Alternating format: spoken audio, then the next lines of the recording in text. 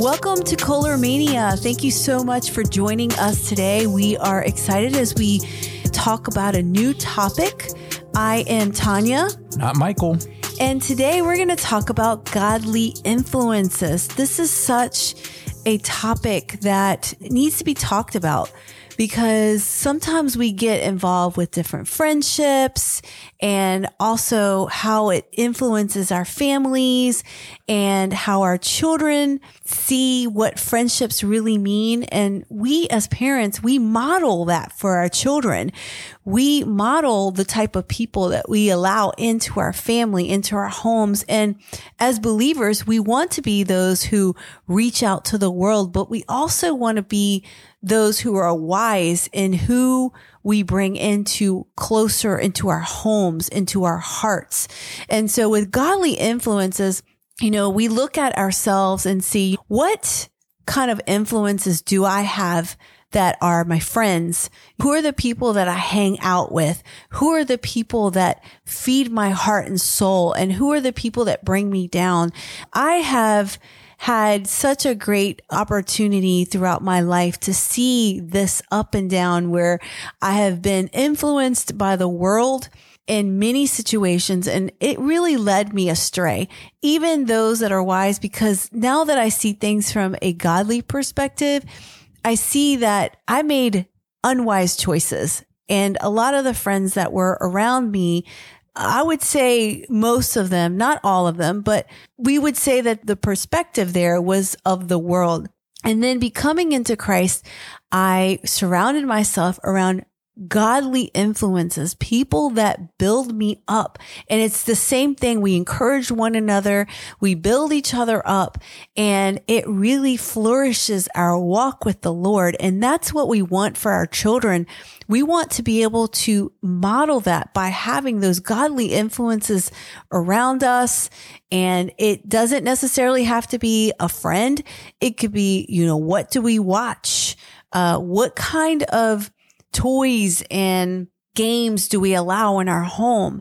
Those kind of things are really important. And do we hang out with unbelievers that we don't have the same perspective all the time that it could influence our children? And again, we don't just ignore not being around ungodly or the unsaved, but we also have to make wise choices in how much we allow those individuals to steer our hearts. And there's some great examples in the Bible that we really want to talk through regarding godly influences. So as I'm thinking about our daughter and we are raising her in the Lord, we are really teaching her how to make the right choices, especially when she's spending our money or what kind of toys we're selecting.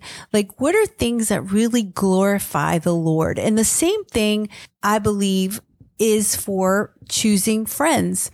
And again, we're not trying to pick and choose here and there, but we are trying to make wise choices in who are those godly influences that we want our children to be around.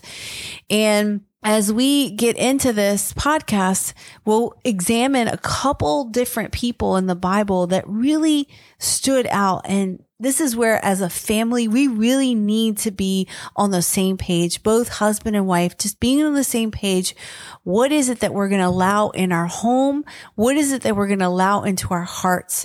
And how will that influence our children? Because our whole goal here is to raise godly children, this next generation, to make wise choices, because the world will influence and they become the ungodly influences into our children's hearts. And that's definitely not what we want to do. We live on the Deuteronomy 6 principle of teaching our children, since we are the primary disciples of our children, and we continue to press on to teach in different areas of life. And this always gets me thinking, and I know it gets other people thinking as well, because there's a tension in the Bible between two, what seems to be opposing principles, where the Bible tells us we are to be salt and light. I mean, we are to evangelize the world. We are to engage the world. Jesus ate with sinners, and, we are to be friends and associate with those that are in the world in order to bring them to the faith. But at the same time,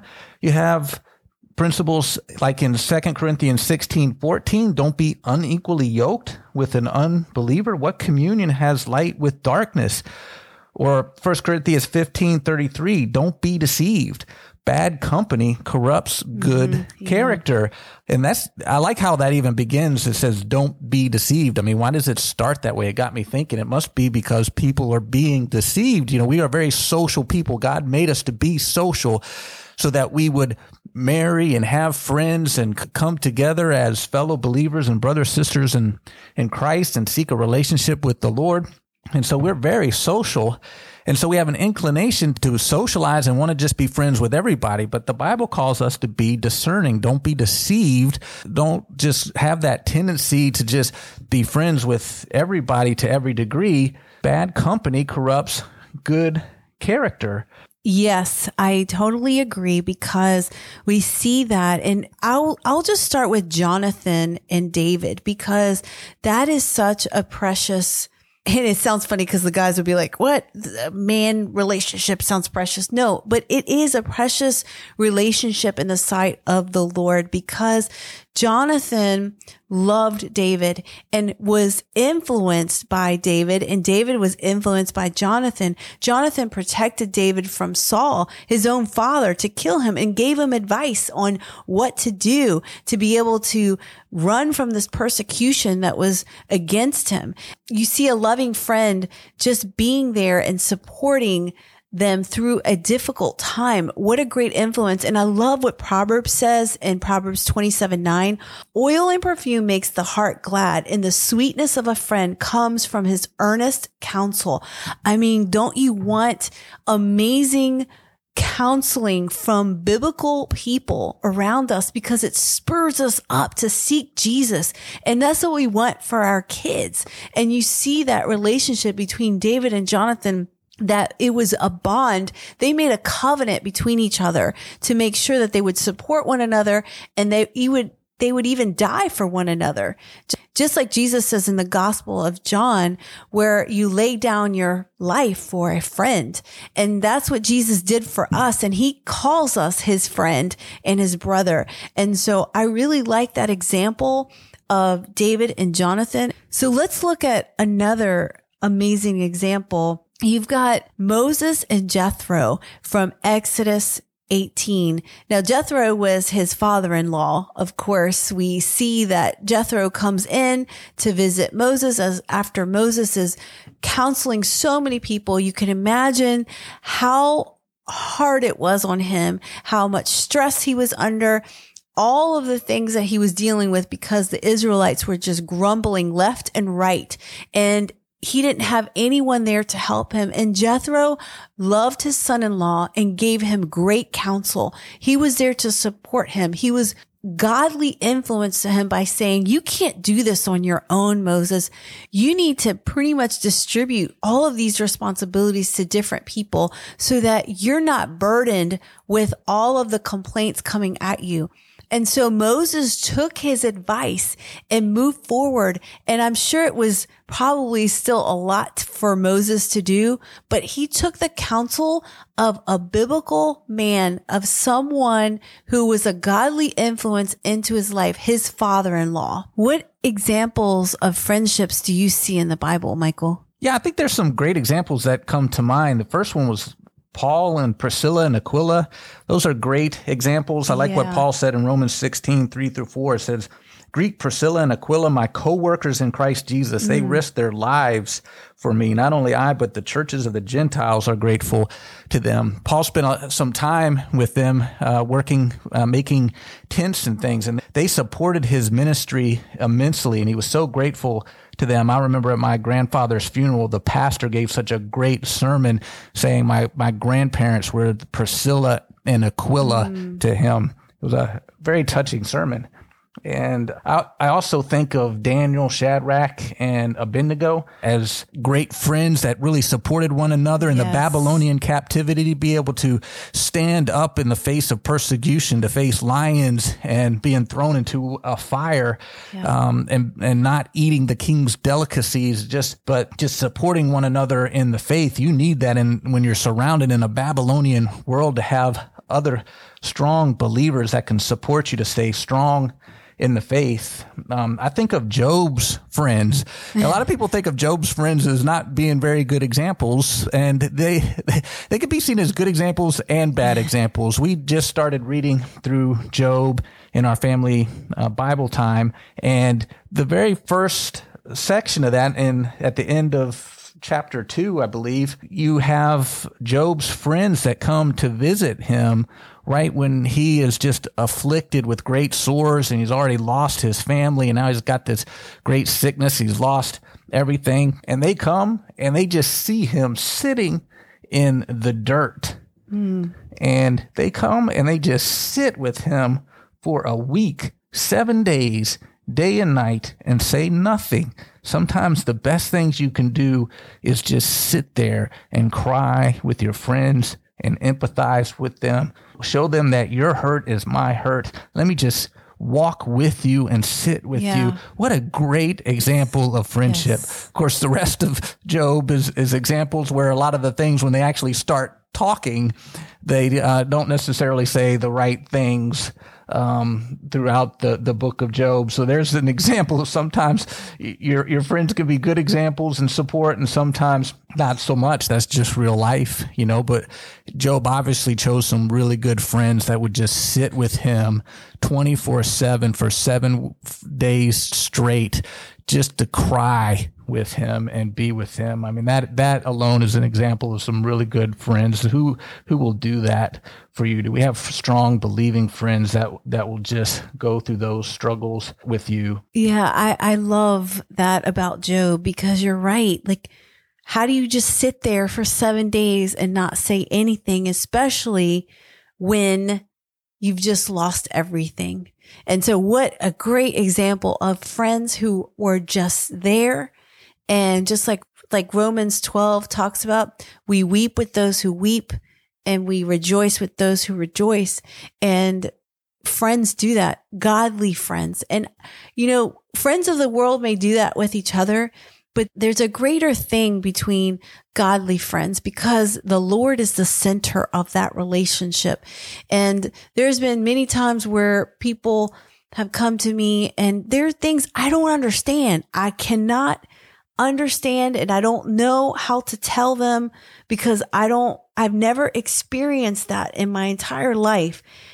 Really good godly friends, they come to me and they say, I don't know what to do with this issue.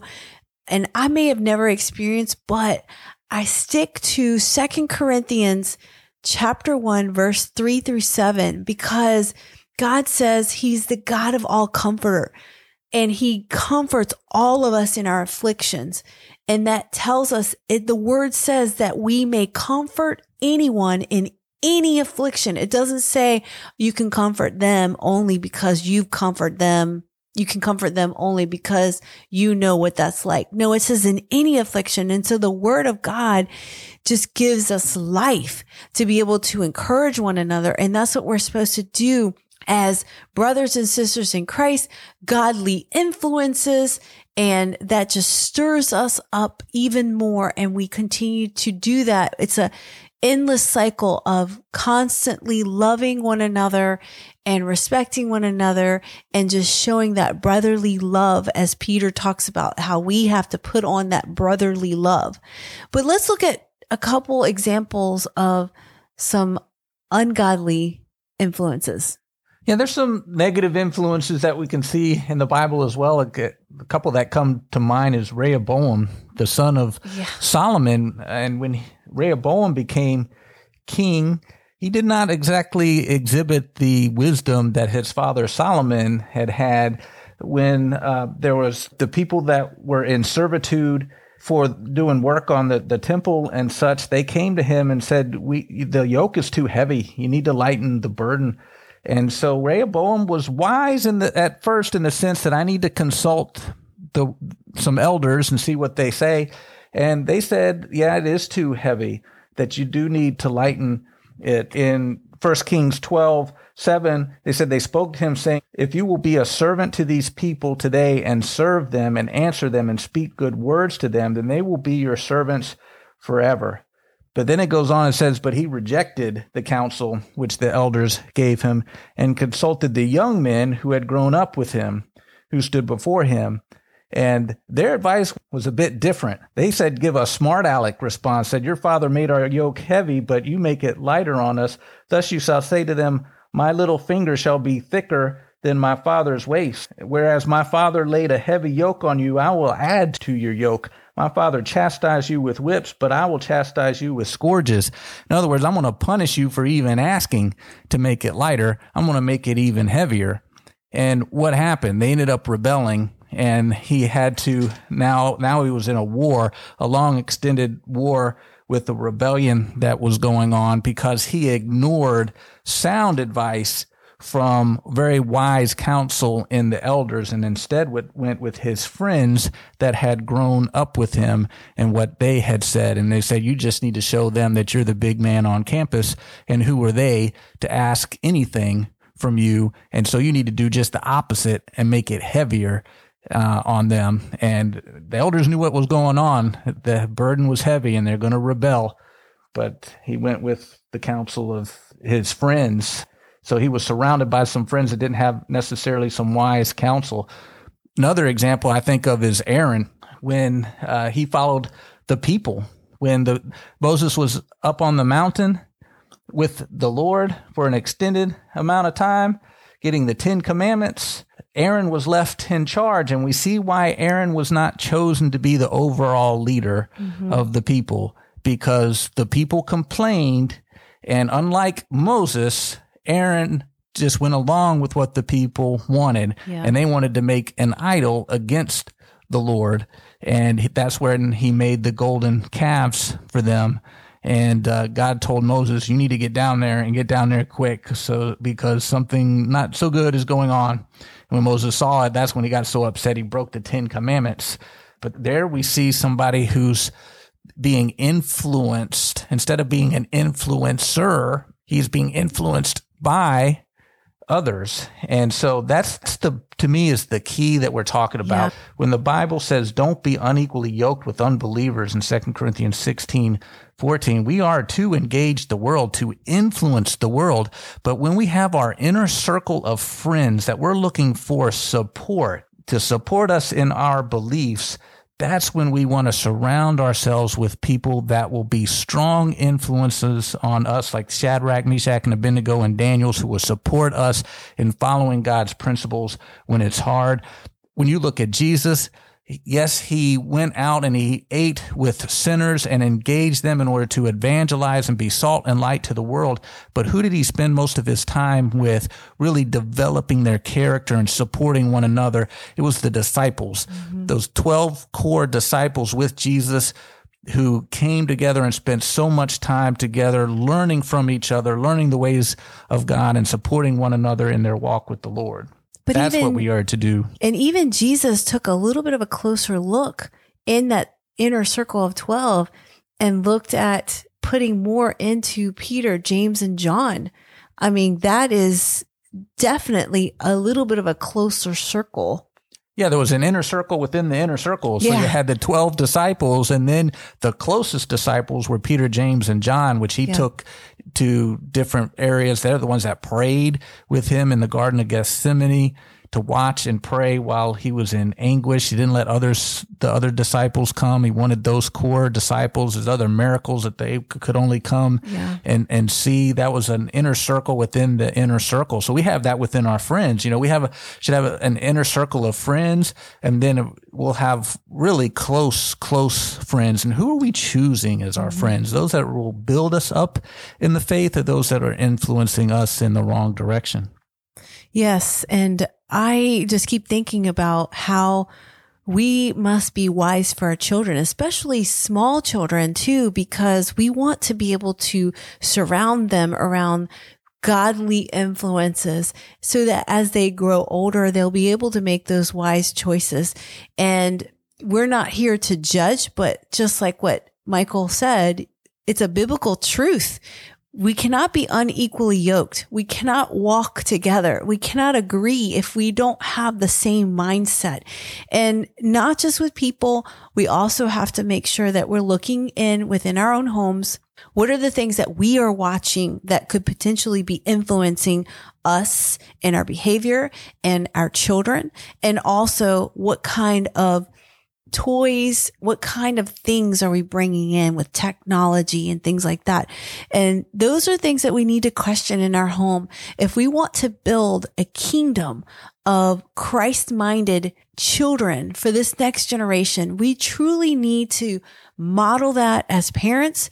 We need to walk in it, believe that the Lord has put this in His Word, has given us amazing examples of godly influences so that we can take those and teach our children and even teach ourselves. You know, if we are surrounded by people that are not supporting us, then we need to really rethink that. I know before I was in Christ, I had many, many friends. But after I accepted Christ, I lost almost every single one of them. And that just shows me I'm going in a different direction. I'm seeking the Lord. But now I have gained precious jewels and really godly friendships, brothers and sisters in Christ. And so this podcast really is around looking at our hearts, looking at our families, looking at those influences that we have, our friends, the technology. What are we bringing into our homes to impact our children? And how can we best model that? Yeah, it goes to, who are we going to walk through life with? Back to don't be unequally yoked with unbelievers. That's kind of it's a farming analogy where you didn't yoke two unequally sized animals together, a big ox and a very small one. They'd end up going in circles. You wouldn't be going in a straight line. You want to be equally yoked with equal strengths. It's the same way with our friendships. It's the same way with any relationship, close relationship that we have. Marriages especially, because you're linked in life and marriage for life. Who are we walking in life together? We want to make sure we are not unequally yoked with unbelievers, because what has light have to do with darkness, as that verse continues to say? How do we disciple our kids in the Lord if we can't agree of which direction that is? Which Lord are we serving? We have got to be equally yoked in marriage, especially teaching our kids to choose first and foremost among potential spouses. Are they a believer? Are they a strong believer who will walk strongly and support you in your faith and the discipleship of your children? Then we need to stress that with our children about who they're going to marry. Are they going to marry godly influences? Who their friends are? Help them choose their really close friendships and play dates with those that have good character and godly character and are strong believers. This is different conversation than evangelizing and being salt and light to the world. We are to engage the world, but who are the people that are in our relationships that we are walking in life with? We need those to be strong, supportive believers of good character who are seeking hard after the Lord, and they have fruits in their life that show that. This is so good. And I am so grateful that we have had an opportunity to talk about godly influences. It's so important. It's important for our families, and I know it's important to God. So I hope that you were encouraged by this and that it gives you a little bit of a different perspective to take a look at your homes and see what those godly influences are. And if you don't have them, pray that the Lord will bring those godly influences into your life and into your children's life, because God hears our prayers. If we are completely devoted to Him, He is sincere. He is a faithful and a merciful God that is willing if we're willing. So I pray that this was a blessing to you. And with that, we will end this podcast. Until next time. God bless.